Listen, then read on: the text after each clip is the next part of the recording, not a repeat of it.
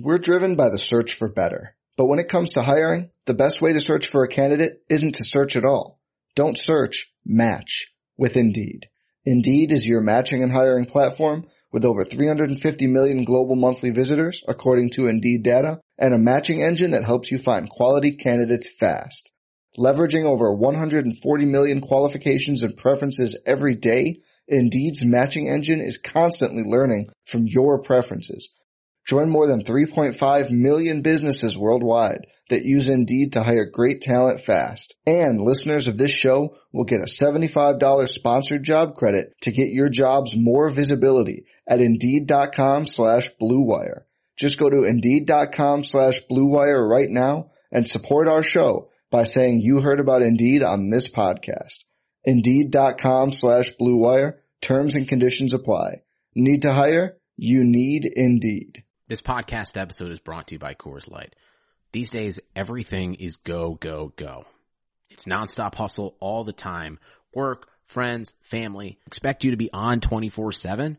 Well, sometimes you just need to reach for a Coors Light because it's made to chill. Coors Light is cold lagered, cold filtered, and cold packaged. It's as crisp and refreshing as the Colorado Rockies. It is literally made to chill. Coors Light is the one I choose when I need to unwind. So when you want to hit reset, reach for the beer that's made to chill. Get Coors Light in the new look delivered straight to your door with Drizzly or Instacart. Celebrate responsibly. Coors Brewing Company, Golden, Colorado. What's going on, everybody? It's Candlestick Chronicles, a 49ers podcast on the Blue Wire Podcast Network. I'm Kyle Madsen. I write about the 49ers for NinersWire.com. Joining me, as always, is Chris Biederman. He is the 49ers beat writer for the Sacramento Bee. Today, it's schedule release day. We're recording this Wednesday. The 49ers 2021 schedule is out. We run through the entire schedule, take our big picture takeaways, and then go quarter by quarter of the season to see what stands out in each quarter of the year. And we also give our way too early predictions on how the 49ers will finish. Blue Wire. Hey, this is George Kittle, and you're listening to Candlestick Chronicles. Kittle in Denver territory.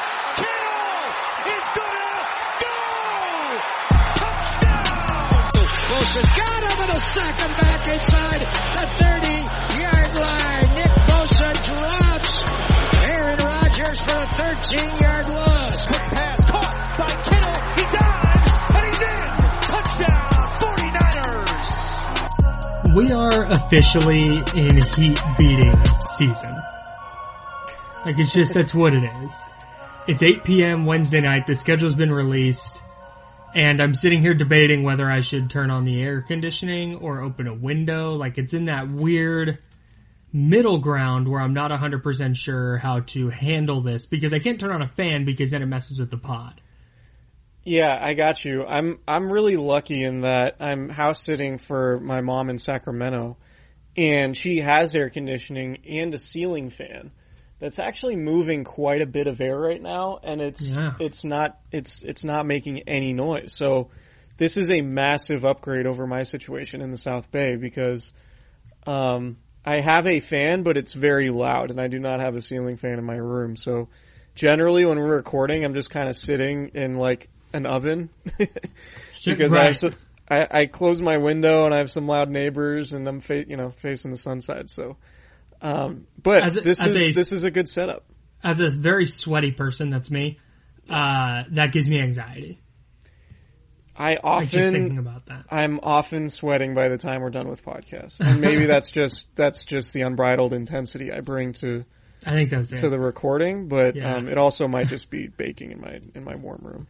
Speaking of ceiling fans, my house came with the wall outlets have the sliders instead of switches, so you can dim the light and theoretically, theoretically increase the fan intensity just with the slider.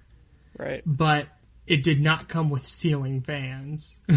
Oh no! It's just one little dome light up there. So we've been meaning to invest in ceiling fans, and we just haven't done it yet.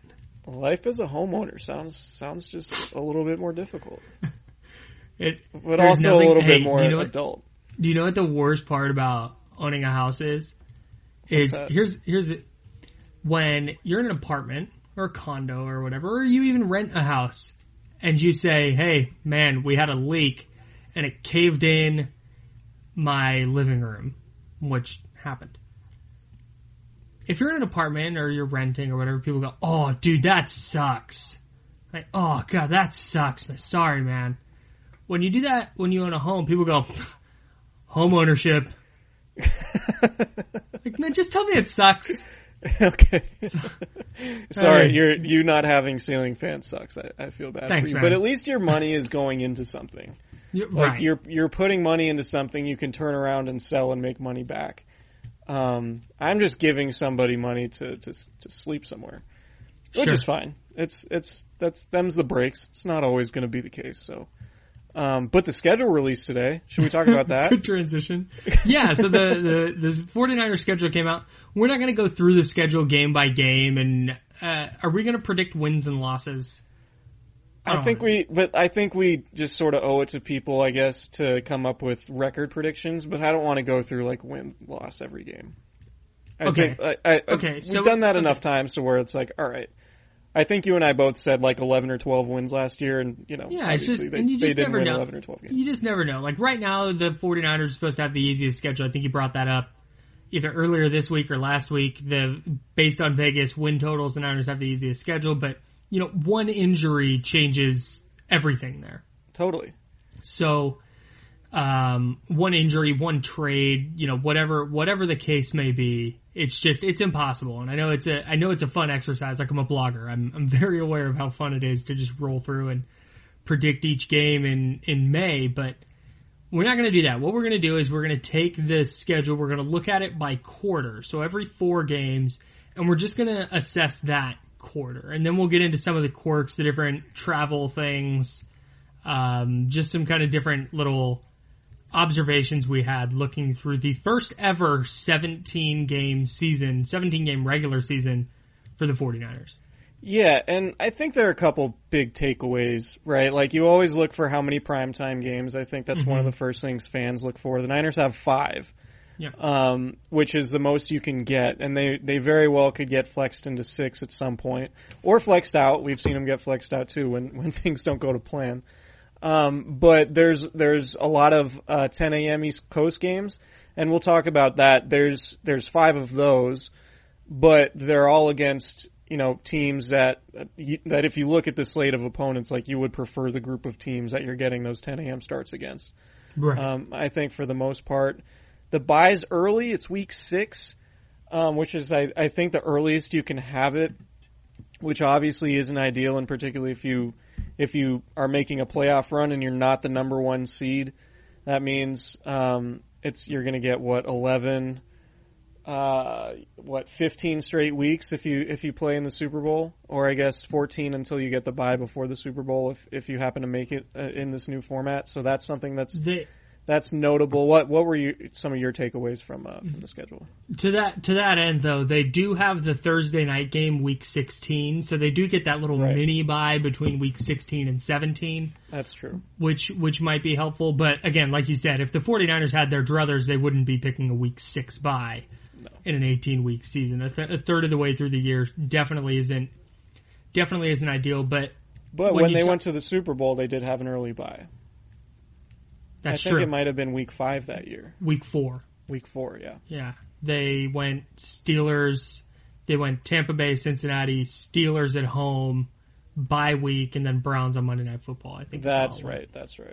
So, as far as the 10 a.m. starts go, I think you make a good point about if you were going to pick the teams on their schedule to have 10 a.m. starts against, they're pretty favorable in that regard, especially since they start the season with 2. One in Detroit and then 1 in Philly. Yeah. And that gives you time they have all offseason to adjust to a 10 a.m. start. They have as long as they want. And then they'll very likely stay somewhere on the East Coast. We were talking about this before the podcast. I had mentioned Youngstown. You think there's a better chance they stay at the Greenbrier in West Virginia like they did between the 2 New York games last year, though? Yeah, it's just a nicer facility. I mean, the Greenbrier is like a very nice, fancy, upscale resort that happens to have, a weight room and grass practice fields, and it's sort of designed more or less to house training camps. So I know the Saints have had training camps there in the past. I think other teams have too. So it makes, just from a logistical standpoint, it's a little bit easier because everything's in one spot. You practice on the grounds, you stay in the grounds.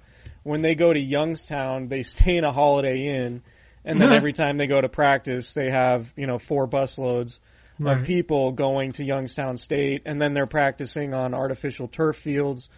So I just think overall the setup is much better, and it's much easier from a logistical standpoint to do the Greenbrier.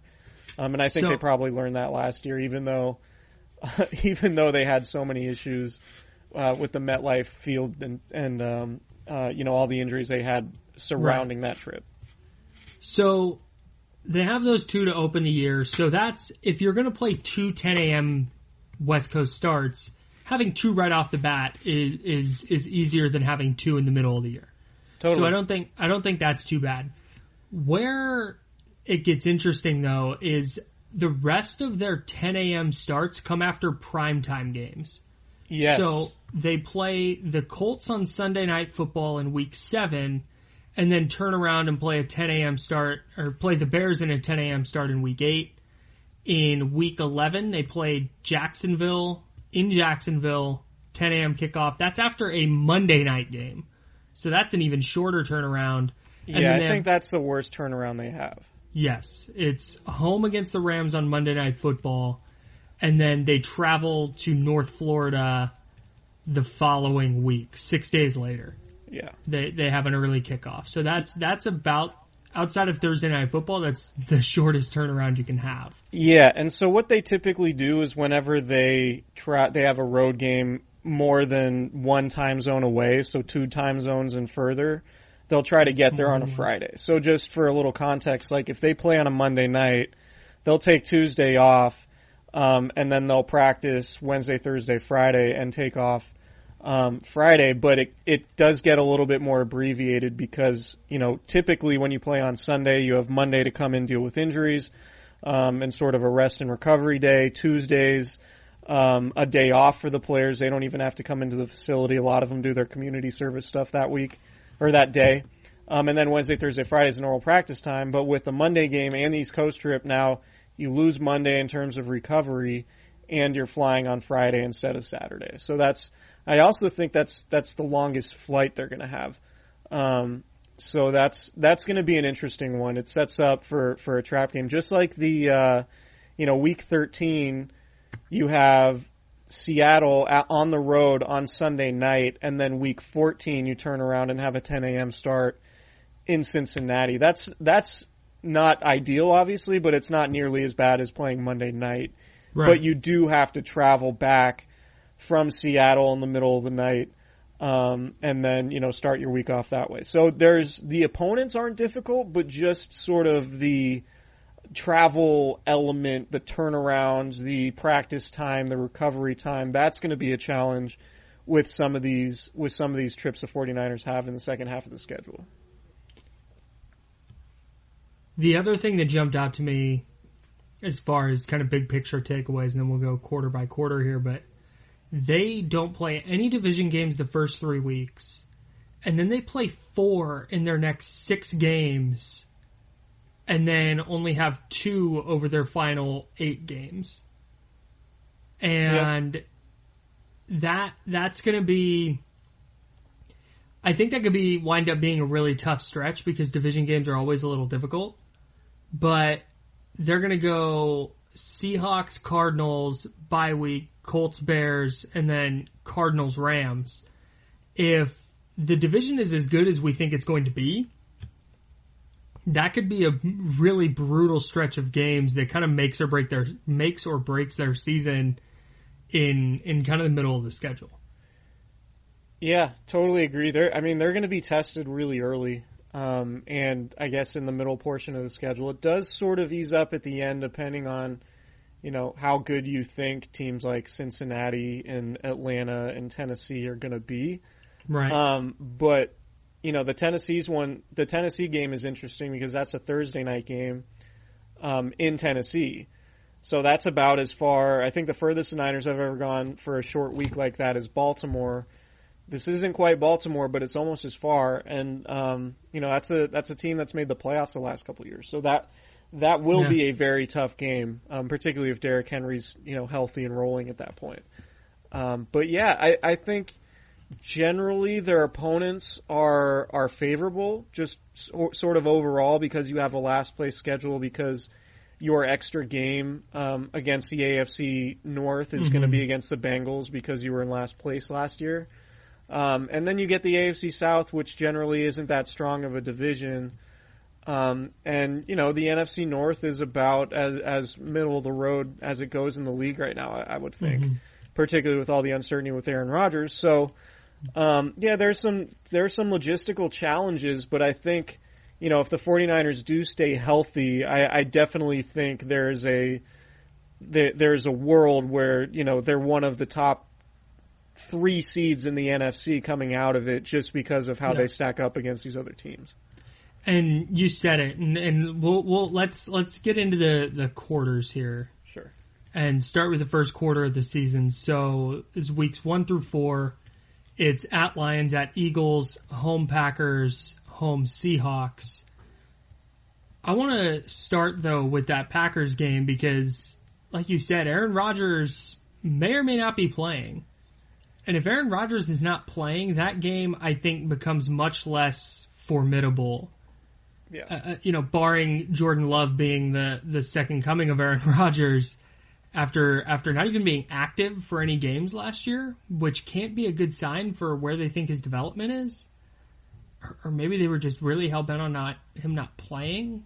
It's just a very odd situation that if Rodgers is playing, okay, now you have a great Sunday Night Football game. If he's not, the Packers have the potential to be not very good. And that has potential to be a buzzsaw game, right? Because it'll be the home opener. It'll be on Sunday Night Football. Fans will be presumably, the Niners are hoping to have 100% capacity Levi's Stadium this season, which starts with that home opener against the Packers. And that's late September, so it's not completely outlandish to think that. Yeah, it's September 26th. So if that place is full, the place is going to be pretty electric as long as the 49ers aren't going into that game 0-2, which I don't think they will be. But can I jump back to week 1? Because please, by all means. I saw the point spread that the Niners are 7-point favorites against the Lions. Just talking about how electric Levi's Stadium potentially could be. The Lions haven't had fans in their place since 2019 either. And they have a new coach, which provides a whole element of unknown. Look, Jim Tom Sula and Chip Kelly looked like world beaters in their season openers. Weird things happen. Weird things can happen when you're facing a first-time head coach and you have sort of new personnel. Obviously, the 49ers are going to be very familiar with Jared Goff and potentially the system they're going to try to run there. But, that's not going to be, I don't think, if I were to bet, I would take 7 points all day from the Lions. I think the 49ers are the better team, clearly. But 7 points is a lot. And I think there's going to be a lot of emotion in that building. And I just think some weird stuff can happen. I was surprised to see the Niners, the 7-point favorite thing, they're the biggest favorites, I think tied with 1 or 2 other teams, to be the biggest favorite in week 1. And I sort of disagree with it and would take the Lions just given what home openers can be, particularly after a pandemic. And I don't want to go through game by game predictions here, but just for week 1 specifically, the 49ers haven't been awesome in any of their week 1 games. Since Kyle Shanahan arrived. They got smoked in 2017. They lost to Minnesota in 2018. They struggled against Tampa Bay in 2019, if not for a couple of pick sixes. Yeah. And then last year they had that debacle against Arizona. Granted, they were pretty banged up in the receiving core, but the point stands. It's not like they come out like gangbusters every year. So I'm with you there. 7 points feels like a lot. And I'm sure we'll see that come down. My bold prediction, regular prediction, I bet that's closer to 5 by the time kickoff comes around. Yeah, I would agree. If you're trying, I would guess Niner fans listen to our podcast, and they probably don't want to bet against the Niners, but just 7 points is a lot from a betting perspective. Yeah, just wait. Just stay away. It feels like forever since the Niners have Don't hosted sprinkle the any on that. What'd you say? I said don't sprinkle any on that. It feels like forever since the Niners have hosted the Seahawks in an afternoon game. And maybe that's just completely anecdotal, but I would have to go back and look. But Week 4 is an afternoon game, and it just whenever I think of the Seahawks coming to Levi's Stadium, it's always a primetime game. They hosted them last year in Arizona in an afternoon game. Oh right, yeah. Well, obviously that doesn't count. 2019 was Monday Night Football. 2018, the Niners won that one. That was an afternoon game. Oh, that was That was Nick the weird Mullins late in the Nick year Mullins overtime. game, yeah. Okay, and then so I'm wrong. blocked out the 2017 season entirely. But you're right. It feels like every single 49ers Seahawks game, I think just because of the level of intensity, every single one of them feels like a primetime game even when it's not. And to your point, Week 13 in Seattle, Sunday night game. Yeah. The next quarter, at Arizona Week 5, the bye week week talking 6. Eagles? I don't have anything on the Eagles. I have nothing on the Eagles might be awesome or they might be terrible. Yeah, we have no idea.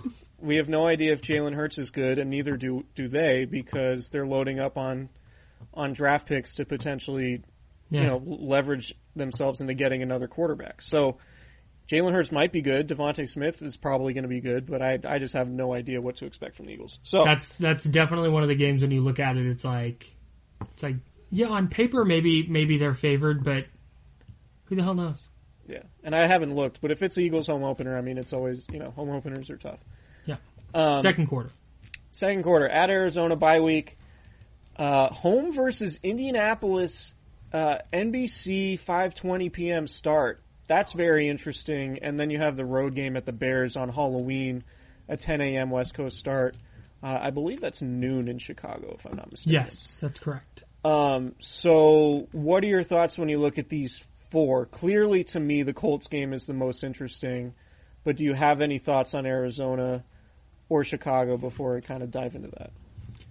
Division games are always tough. I have no idea what to make of the Cardinals. Same. I don't know if Cliff Kingsbury is a good football coach. Like, the Cardinals, maybe they're going to break out this year. We thought they were going to break out last year. Friend of the pod, Kevin Clark, has this theory about we're always a year early on teams breaking out. Yeah. And so I think 2018 Niners qualified. Yeah, absolutely. The Browns 2019, everybody thought this big breakout was coming and came in 2020. So I don't know if the Cardinals are going to make the leap this year that we thought they were going to make last year, or if Cliff Kingsbury is just not a good coach and they're a perpetually, flirting with 500 team. Yeah. I have no idea. Kyler Murray, though, is always going to be dangerous as long as he's healthy, so it won't be easy. Yeah. All right, so the Colts game is fascinating because you do have the Carson Wentz situation. Or I guess just the unknown in that you have him going back with Frank Reich. Is he going to be one of the worst quarterbacks in the league who you have to get rid of? Or is he going to be the guy he was in 2017 somehow, who was he the MVP favorite before he got hurt? I know he's probably in the top 3, right? In 2017? Yes, he was definitely the favorite. Okay, so he's probably not going to get back to that level, or at least it would be completely unrealistic to expect him to, but I guess knowing he could get back to that level. But if he's a top 10 quarterback and you pair that with everything else that roster has going for it, that could be a really tough game and a really interesting game. And it's going to be DeForest Buckner's return to Santa Clara. Yeah. And the Buckner thing is interesting to me because I look at the Niners trading DeForest Buckner as potentially, one of the worst moves that Kyle Shanahan and John Lynch have made to date, or at least one of the most questionable. And that's not to say it's going to be a bad move, it could, there's definitely room for it to get better. If Javon Kinlaw turns into a good player and Eric Armstead gets back to being a double-digit sack guy, which he's been one time in his career, then it looks good. But based off 2020, I think it's fair to say that it hasn't been a great trade. And you know, frankly, even with the salary cap stuff going down, the 49ers could have absolutely made the DeForest Buckner contract work if they wanted to. He's making $1 million more this year in 2021 than Kinlaw and Armstead combined. And the 49ers have $6 million in cap space, and they're probably going to end up with more cap space once they get some of these, you know, other extensions done, or at least Fred Warner's.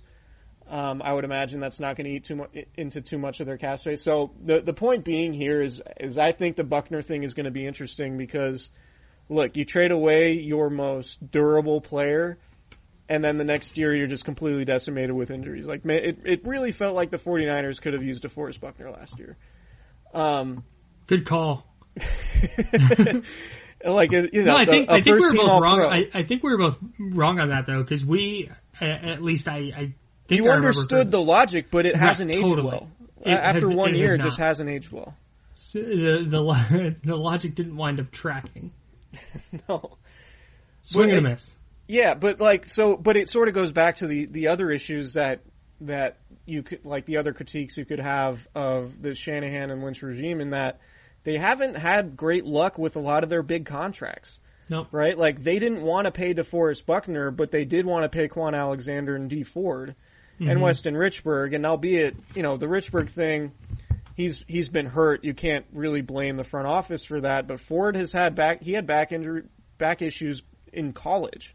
And in the pros, and knee issues in the pros, and then the 49ers gave him that deal, paying him $17 million. Anyway, the point being here is that Buckner's coming back, and it's just going to highlight the whole trade and potentially one of the worst mistakes that Shanahan and Lynch have made. And it's not to say that it's going to cost them, like, you know, contending for years to come, right. But it's just something that needs to be pointed out. Yeah, I'm with that, and it'll get pointed out, I think, plenty probably in leading up to that Week 7 matchup, especially since there's a bye week beforehand. And right. You said it with the Colts. This is a playoff team last year with 96-year-old Phillip Rivers quarterbacking for them. If Carson Wentz is half the player he was in 2017, they might be a really, really awesome team. Yeah, and that runs away with their division and is one of the best teams in the AFC. And Carson Wentz beat the Niners last year, although. Yeah.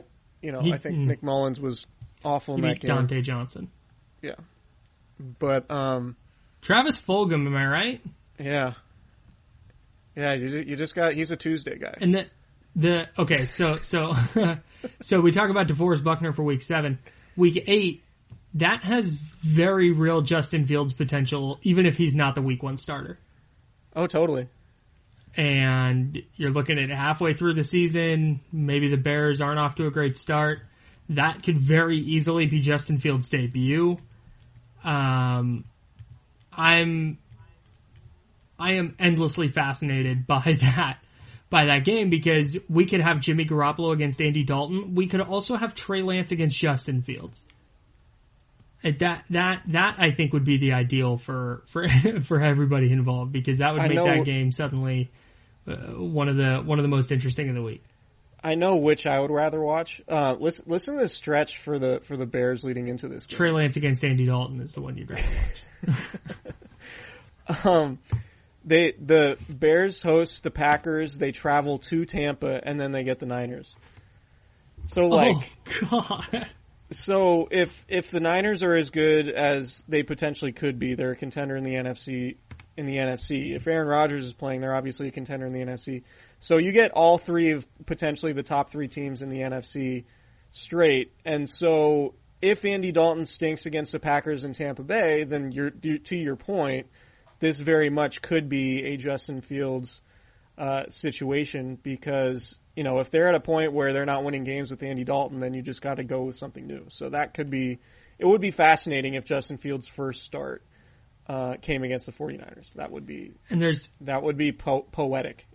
My red hot take is that he's going to outplay Andy Dalton in camp and probably win the Bears starting job. Yeah, but I think you're going to be right. But this is not Soldier Field Chronicles. We won't get into that. But do you think if Trey Lance doesn't start Week 1, do you think there's any chance that Bears game is like his second start, where they go into Week 6? Let's say they go into Week 6 3-2, after their first 5. They get the bye week, and then Lance starts week 7. That's Sunday night against the Colts. Yeah, I think the bye is kind of, I hadn't thought about it until just now, but I think that bye, didn't I say earlier I thought 5.5 games would be the over-under for Jimmy Garoppolo starts? I think that was the number we say. Yeah, last pod. Yeah, so the bye comes week 6, which is right there. So that's a fascinating point in the season, because if you are going to make a quarterback change, it would make sense to do it over a bye week, right? So, yeah, that's interesting. We'll keep an eye on that. I think the Trey Lance stuff is going to be a hot topic of discussion for us on this pod going forward. You think? Yeah, I mean, surrounding this bye week and when he could Trey Lance is going to get some burn on this pod for sure. Yeah, he's going to get some run. Hope you guys are ready, because we're going to talk some Trey Lance. Buckle up. You want to move on to the next quarter?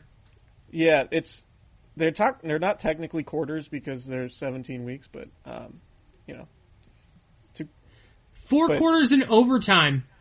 Yeah, we're not. This isn't a mathematics podcast. Third quarter, Arizona at home. Hang on. Can't stick, sine, cosine, calculus, algebra. Okay, third quarter, Arizona at home. Monday night at home against the Rams, November 15th. At Jacksonville the following week, toughest turnaround of the year potentially, or one of them. They actually have 3 tough turnarounds in the second half. And then home to Minnesota. So, I mean, a pretty tough stretch, I would say. If the Cardinals are good, you get the Rams in primetime. No matter how good or bad the Jaguars are, I think that is going to be a tough game just to get up for, because you're probably going to come off of a pretty emotional game against the Rams, no matter how it goes. And then Minnesota. Yeah, Minnesota is a team that I have no feel for right now. So I don't know what to expect. I'm grabbing Minnesota. I'm grabbing Minnesota, Philly, the Colts, the Falcons, and I'm putting them all in this bucket of maybe they win 6 games, maybe they win 12 games. I'd throw Arizona in there. Yeah, Arizona too. Seahawks, I guess. Yeah. The moral of the story is I don't have any idea on any of these teams. The Seahawks could be due for the 2014 49ers season. Yeah, Harbaugh's last year, yeah. Not that Pete Carroll's going to get fired, but it seems like things are just simmering in a weird way up there. The last quarter before the week 17 and week 18, at the Seahawks Sunday Night Football, turnaround at Cincinnati for an early start, home for the Falcons, and then at Tennessee on Thursday night, December 23rd. So the good thing about the Thursday night game is you get the holiday weekend off, because Christmas is going to be that Sunday, or I guess that Saturday. We're driven by the search for better. But when it comes to hiring, the best way to search for a candidate isn't to search at all. Don't search, match with Indeed. Indeed is your matching and hiring platform with over 350 million global monthly visitors, according to Indeed data, and a matching engine that helps you find quality candidates fast. Leveraging over 140 million qualifications and preferences every day, Indeed's matching engine is constantly learning from your preferences. Join more than 3.5 million businesses worldwide that use Indeed to hire great talent fast. And listeners of this show will get a $75 sponsored job credit to get your jobs more visibility at Indeed.com/Blue Wire. Just go to Indeed.com/Blue Wire right now and support our show by saying you heard about Indeed on this podcast. Indeed.com/Blue Wire. Terms and conditions apply. Need to hire? You need Indeed. So the players will be happy and the coaches will be happy, and media members may or may not be happy. While the rest of the league does have to play on Christmas. Fans should be happy because you get to knock out your Niners game that Thursday. Maybe people will work that Friday, but if you have that Friday off, now all of a sudden you have the Niners game out of the way. Then you get to go into Friday, Christmas Eve, if you celebrate. And then Christmas Day, again, if you celebrate. And then Sunday, you're going to have a slate full of NFL games, and you don't have to worry about watching your favorite team. Yeah, Merry Christmas. It's just a great way to wrap up the holiday weekend if you celebrate. Yeah. The economy is made up of real people doing real stuff, and it affects everything. Which you obviously know since you're a real person doing real stuff. Marketplace is here to help you get smart about everything beyond the what of the day's business and economic news. We dig into the how and the why with the real people driving our economy. From big tech and interest rates to small businesses and what's happening at the Fed. Marketplace breaks it all down so you don't have to. Listen to Marketplace wherever you get your podcasts. Seahawks is going to be fun. I'm hoping that's a high stakes game. The Bengals game, I put it in the same category as the Jaguars game in that it's a turnaround against a bad team, but it still could potentially be a trap game, particularly if the Seahawks game is an emotional slugfest, which they tend to be. And then home for the Falcons, no idea what to make of the Falcons. Could be good, could be bad, like we've mentioned. And then I would also put Tennessee in that bucket because we have no idea what they're going to look like without Arthur Smith. Like, was Arthur Smith the guy over there? Are they due for a drop-off, or are they going to keep ascending? Yeah. Don't know what to make of the Titans just yet. And their defense was weird last year, and they had the defensive head coach. So if the Titans go into this year and through 8 games are sitting at like 3-5 or 4-4, and their defense isn't very good, now all eyes are turning to their head coach, and they could have real problems by the time Week 16 comes around. Yeah. Or they, like you said, or they make a jump this year and they win 13 games. All right, I'm calling these last 2 weeks the remainder. Okay. We got Houston at home, 105. Some people in Minnesota say reminder. Just send me a remainder. Sorry, go ahead. I'm delirious. Sorry, you got me saying Please Minnesota. don't unsubscribe to the podcast. Houston, January 2nd. 105 start, and then end with the Rams at SoFi Stadium. Obviously, that game could potentially be flexed if it's a scenario like 2019 against the Seahawks, where there's the division title and playoff seeding on the line. That's just great job of scheduling by the NFL. I know the Seahawks stuff is always fun, particularly late in the year, but I'm glad to see it's the Rams because I think the rivalry could get to a really entertaining point this year with Matt Stafford and potentially Trey Lance. And just the coaches, all of that. All that stuff's been talked about ad nauseum, but I just really like the way these two teams match up. I think it's, I think the 49ers were a big reason, like Jared Goff's performances against the 49ers were a big reason why Sean McVay was not so enamored, because over the last 2 years, even last year when the 49ers were dealing with injuries, the Niners had, Jared Goff didn't have anything for the Niners. I have numbers on this. Oh, let's go. Actually, I have these ready. Let's hear them. Over the last 2 years, Jared Goff has played 4 games against the 49ers, 78 for 139. That's 56.1% completion rate. 797 yards, 4 touchdowns, 4 picks. That's a 70.3 rating. Yikes. Not good. Well, and the Niners get him week 1. So maybe that is the reason why you should hammer the Niners in their 7 points. But now he's going to be biting kneecaps. Or something. I don't know. Dan Campbell seems like an interesting cat. Yeah. So, like I said, I just, looking at the schedule, I think there are some trapdoors, just in terms of the short turnarounds at Jacksonville, at Cincinnati, at Tennessee. Those are all short turnarounds. They are definitely winnable games, but teams lay eggs all the time, and it wouldn't surprise me at all if the 49ers did. So I think those games are going to be interesting. I think you need to win 2 out of those 3 and then just handle business against everybody else, and you're probably going to be in a playoff spot. I think too, I want to go back a quarter to the fourth quarter. I want to leave the remainders. Okay. And I could totally see that Falcons game at home in Week 15 playing out a lot like the Week 15 Falcons game played out in 2019. Was that Week 15? I was thinking about that today. Yeah, because that was after... And then they played the Rams Week 16. That was after their trip to Baltimore, and New Orleans. Yes, correct. So that was after that trip. Well, this time they'll be going at Seattle week 13, then at Cincinnati. Cincinnati might be okay this year. And then they have the Falcons and then that Tennessee quick turnaround.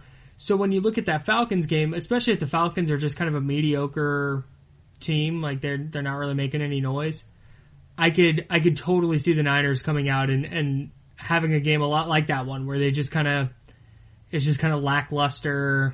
Yeah. You know, a couple weird things happen. George Kittle randomly fumbles on a play that would have iced the game. Yeah, you might need, so with 17 games, there's obviously more opportunity because there's more games, but there's more opportunity for those just like lackadaisical effort, sort of, I don't want to say schedule loss because I think schedule losses are a cop-out a lot of the time, but like there are just games where you don't have that emotional verve that you just have in other situations, and you bring up that 2019 stretch. Remember, that was the Niners played, I think, the Packers, the Ravens, and the Saints, and that was the toughest 3-game stretch at that late in the season. It was late November, early December in league history, just according to their winning percentages. Yeah. So they just came home and obviously were better than they were a better team than the Falcons, but the Falcons were able to win a game. They did have some luck, but it just overall was not a great effort from the 49ers, which is why I bring up sort of these trap games, because you do wonder if that's gonna happen again over a 17-game slate. I did not anticipate one game being this much different. Yeah, it's weird. When it got announced, it's like, okay, it's one game. But now when I look at the schedule, like you said, it feels like there's 10 extra games. Yeah, and just trying to think about all the records, right? Because like 12-4, 13-3, 14-2, like all that stuff is just ingrained in your head. Ingrained in our head. Like you have to do math now with 17 games. Like it's very elementary math, but it's just like 11-6 just like doesn't sound right. Yeah. Like how good is 11-6? Is it like closer to yes. I have, like, the Niners over-under is 10 for this year. And when I first saw it, I was like, holy shit, that's a big number. Yeah. But now it feels like, that's actually more like 8. Even though it's only one game, if that makes any sense. Like 10-7 feels like, Yeah, 10 it's weird because like 11-6 in a 16-game schedule, like, are you closer to 10-6 or 11-5? If you're 11-6, you know what I mean? Like it's. I feel like you can look at a 10-6 record and have a pretty good idea of how good that team is, and 11-5 is just like, that team's obviously better. Like, what's 11-6? Is it obviously it's better because it's 11 wins, but it's still like it's just hard to wrap your mind around an odd number of games. And the winning percentages calculate out to like less than a full win. Right. So it's not even like there's dude, we're doing a lot of math. Yeah. It's hurting my head. But yeah, so it's going to be really interesting to see because we also don't have a feel for what, like 10 wins used to be like, all right, that gets you in the playoffs. Yeah. Now does it? It's this first year and maybe the first couple years until we have more than a season's worth of data points is going to be, I said data points to sound smart. If we have a bigger sample size, that's when I think we'll get a better feel for. And it's also this first year is going to be weird. Yeah, it's also weird because you have 7 playoff teams too. Yes, which is also an odd number. Sources say. Confirmed. let's hit predictions real quick. Yeah, what do you think the record's going to be? All right, so I've gone through this. I've looked at it. I've tried to factor in weird trap games. I've tried to factor in realistic ceilings for each team and all that. I've factored in the 49ers being healthier than they were last year. I think they go like 13-4. Maybe 12-5. 12-5. 13-4 is really optimistic. I'm going 12-5. Okay. I'm going to say 11-6. I have no idea how good either of those are. I don't know how good 11-6 is. I just don't. Yeah, but it's just if my weird rule of thumb is you just chalk up 2 division losses no matter how good a team is within the division. Sure. So like I couldn't even tell you which 2. It's just like let's say 2 division games, and then let's say they lose one they shouldn't. That's kind of how I go through and do it, because it's just impossible to kind of go game by game. So you just kind of follow trends and try and make up anecdotal things in your head that make sense. So 12 wins. Yeah, I think, I feel more comfortable predicting right now the 49ers winning Week 3 against the Packers, even if Aaron Rodgers plays. I just think it's going to be a buzzsaw game because of the atmosphere and, the first time everybody's back since the pandemic, the home opener, all of that. And the last 2 times the Niners and Packers have played with the Niners healthy, they've beat them by 60 points. Yeah. And we don't know if Aaron Rodgers is even going to be there. So I feel the same way about the Colts, even though those are two pretty good opponents. Like I said, maybe I'm just overthinking it and overrating the trap game stuff. But, at Jacksonville after the Monday night game against the Rams is tough. They're going to have that Tebow culture. Factor that in. The TiVo stuff. You know what? As dumb as it is, just the idea that, let's bring in a guy that hasn't played in a decade and let's have him switch positions and, culture and all that stuff. It's an idiotic idea, but I kind of want to see it happen, in a game. Can I tell you why it's not just Tim Tebow? That I think, it has nothing to do with Tim Tebow, the player. This would be like Patrick Willis, who is a player I like more than maybe any other player ever. It would be like the 49ers saying, yeah, we're re-signing Patrick Willis, but we're going to move him to tight end. Yeah. It would be like, what are you doing? That's a terrible idea. Yeah, I think there are all sorts of problems with it, and I think there are a lot of players who deserve opportunities, probably actual tight ends who deserve real opportunities more than somebody like Tim Tebow. Hey, but he is a marketing dynamo, and he's a competitive maniac per the head coach. Yeah, I think there are going to be a lot of Tim Tebow jerseys and fans potentially in the swimming in the pools in that Jacksonville stadium. So hey, before the pools are full of mayonnaise. True story. No, when I was running a Titans blog, they were playing against Jacksonville, and there were videos coming out of the Jacksonville tailgates of people literally with kiddie pools full of mayonnaise jumping into them. Weird place. That sounds like the worst thing ever. I can't think of it because it's hot and muggy. I don't even want to eat mayonnaise in that weather, much less dive into a pool. Hey, before we get out of here, doesn't it curdle or something? It has to. What's the boiling point? What's the boiling point of mayonnaise? I know next to nothing about mayonnaise because I despise mayonnaise. The boiling point of mayonnaise has got to be I think that's probably why both of us were out on Mac Jones too. But I think the boiling point of mayonnaise is somewhere between 74 and 84 degrees. Okay. And at that point, it just kind of starts to bubble into goop. I'll keep an eye out. Fatty goop. I'll keep an eye out as if I walk into the stadium, I'll keep an eye out for kiddie pools filled with mayonnaise in Jacksonville. Please take lots of pics. Yeah. While you're there, real quick before we get out of here, Ambry Thomas had a Zoom presser today. Yes. And based on the quotes I saw, he's very confident in his abilities. What were your takeaways from Ambry Thomas? I'm a fan of Ambry's approach. You get a lot, and rightfully so, but you get a lot of rookies who come in and don't want to say anything because they're rookies, and if you're a veteran, you don't love when rookies are drawing attention to themselves and all stuff like that. What I think is different about Thomas is it just felt it felt a little bit, genuine, he's just very confident and this is just how he is, and he doesn't really worry about the game that you need to play sometimes being a rookie.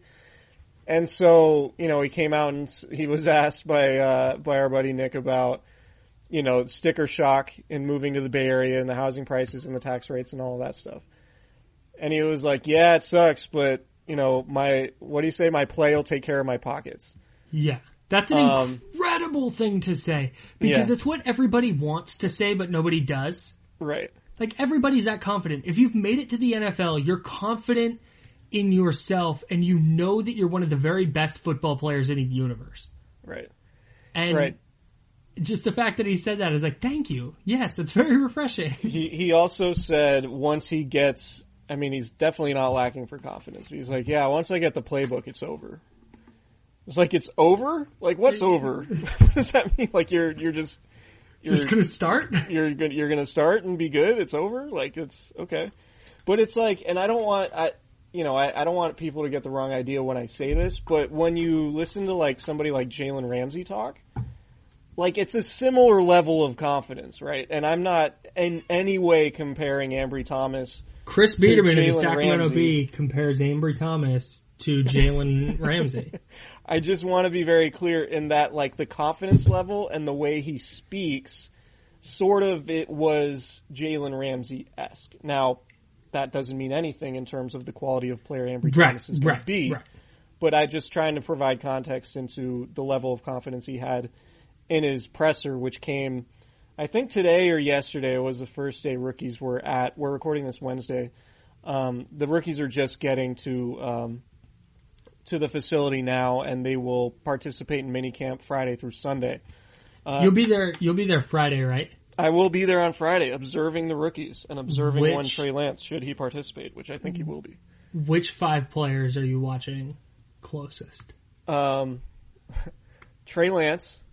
Oh, good one. I didn't think about that. I want to see Aaron Banks and how he moves his feet and gets out in space. I want to see him do a reach block. Yeah.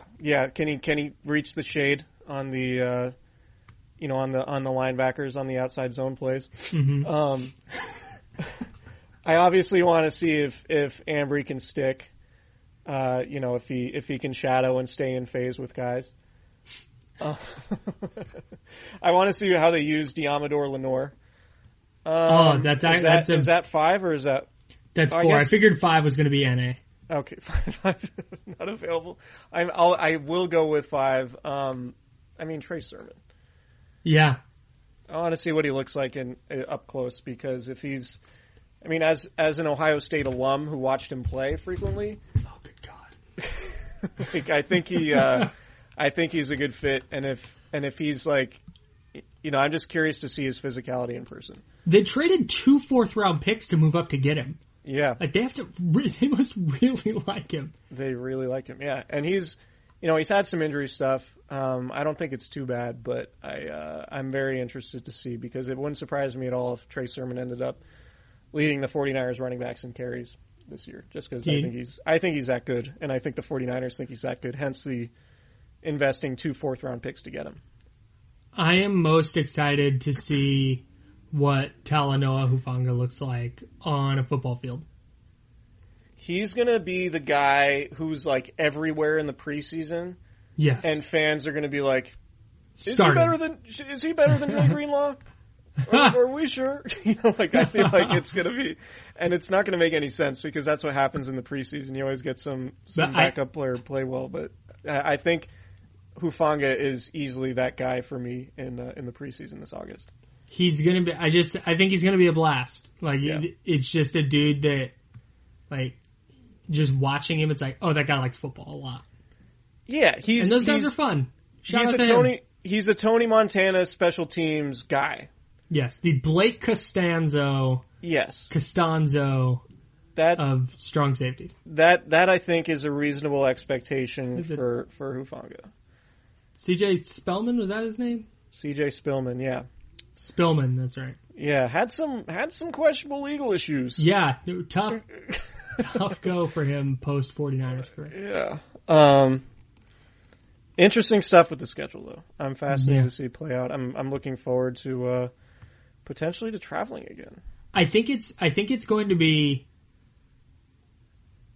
I think you said it was Sheil Capedi and the Athletic said that they have the easiest schedule based on Vegas win totals, and I see it. Yeah, totally. Like, especially like you said, if the Seahawks finally have that little bit of a dip that we've been expecting from them for a decade, and then if the Cardinals are just kind of a middle-of-the-road team. Yeah. Like, the Texans have a real shot at not being very good. The Bengals might not be very good. The Jaguars might stink. The Vikings might not be very good. The Packers have big-time suck potential. Like, there's just... The Bears. The Bears, the Lions, and the Eagles. Like, there's a lot of teams on here where it's like, man, they might not be that good of a team.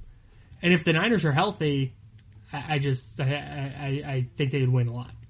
Yeah, I think the Niners are going to get back to the playoffs, and I think they have the potential to be one of the first 2 seeds in the NFC, regardless of who's playing quarterback. Yeah. I think if Trey Lance started most of the season, I still think they're capable of that. I think they have a higher ceiling with Trey Lance, obviously. Because, I mean, you can look at the skill set, but I think, yeah, Kyle Shanahan does too. So, yeah, I have high expectations for the 49ers, but obviously health is the sticking point. It's all that matters. The best ability is availability. They do say that. They do. And it's true. That's one of it's a cliche that I hate, but it's also like I can't dislike it because it is true. Hey, one last thing. Do you make anything of Jimmy Garoppolo not making it into the 49ers preseason hype bid? It's not nothing. Like it I think it's very clear. It was a clear marketing choice. Yeah, I mean, it's clear that if the right offer came along, the 49ers would have no problem trading Garoppolo right now. I don't think that offer is coming until Garoppolo plays in a few games. Or somebody deals with an injury or there's an unforeseen circumstance. Like if the Packers end up deciding to trade Aaron Rodgers, wouldn't they be like, hey, we could use a quarterback familiar with the system at least? Maybe. Like the Texans, Nick Caserio was with New England, I believe, when Jimmy Garoppolo was drafted there. With all the uncertainty around Deshaun Watson, could they be like, hey, well, let's make something happen for Garoppolo? So, I mean, the team clearly knows that, so they're not going to plaster Jimmy Garoppolo's face all over that. So they also didn't have Trey Lance in any of it. Not that they really could, but they could at least have his face and him holding up the draft night jersey or something. Sure. But it was they avoided the quarterback's situation. Jeff Wilson Jr. made the video. So did Cassius Marsh. Big Cassius Marsh guy. And special teams Raheem Mostert. You got to be pretty good to beat out Cassius Marsh. It's a great point. That might be my favorite. Now? That might be my favorite Kyle Shanahan quote. Because it's true, Cassius Marsh is in the NFL, and to play over him, you need to be a pretty special football player on some level. This wouldn't have been a good podcast topic in 2018. Okay, we're going to go now. We're going before we make anyone else hate us. Subscribe, rate, and review if you haven't, and we will see you guys later this week.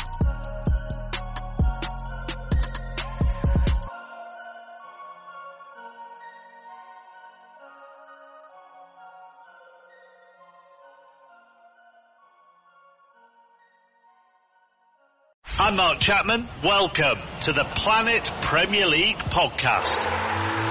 Each week, Cesc Fabregas, Nader Manua and myself talk all things Premier League. As a player, you don't have time to talk. No. You don't have time to make a plan. You just need to deal with wave after wave after wave. We watched Coach Carter and he said, afterwards, the game's just about doing this for your teammates. And I remember looking around halfway through the film and half the squad was asleep. Planet Premier League. Listen wherever you get your podcasts.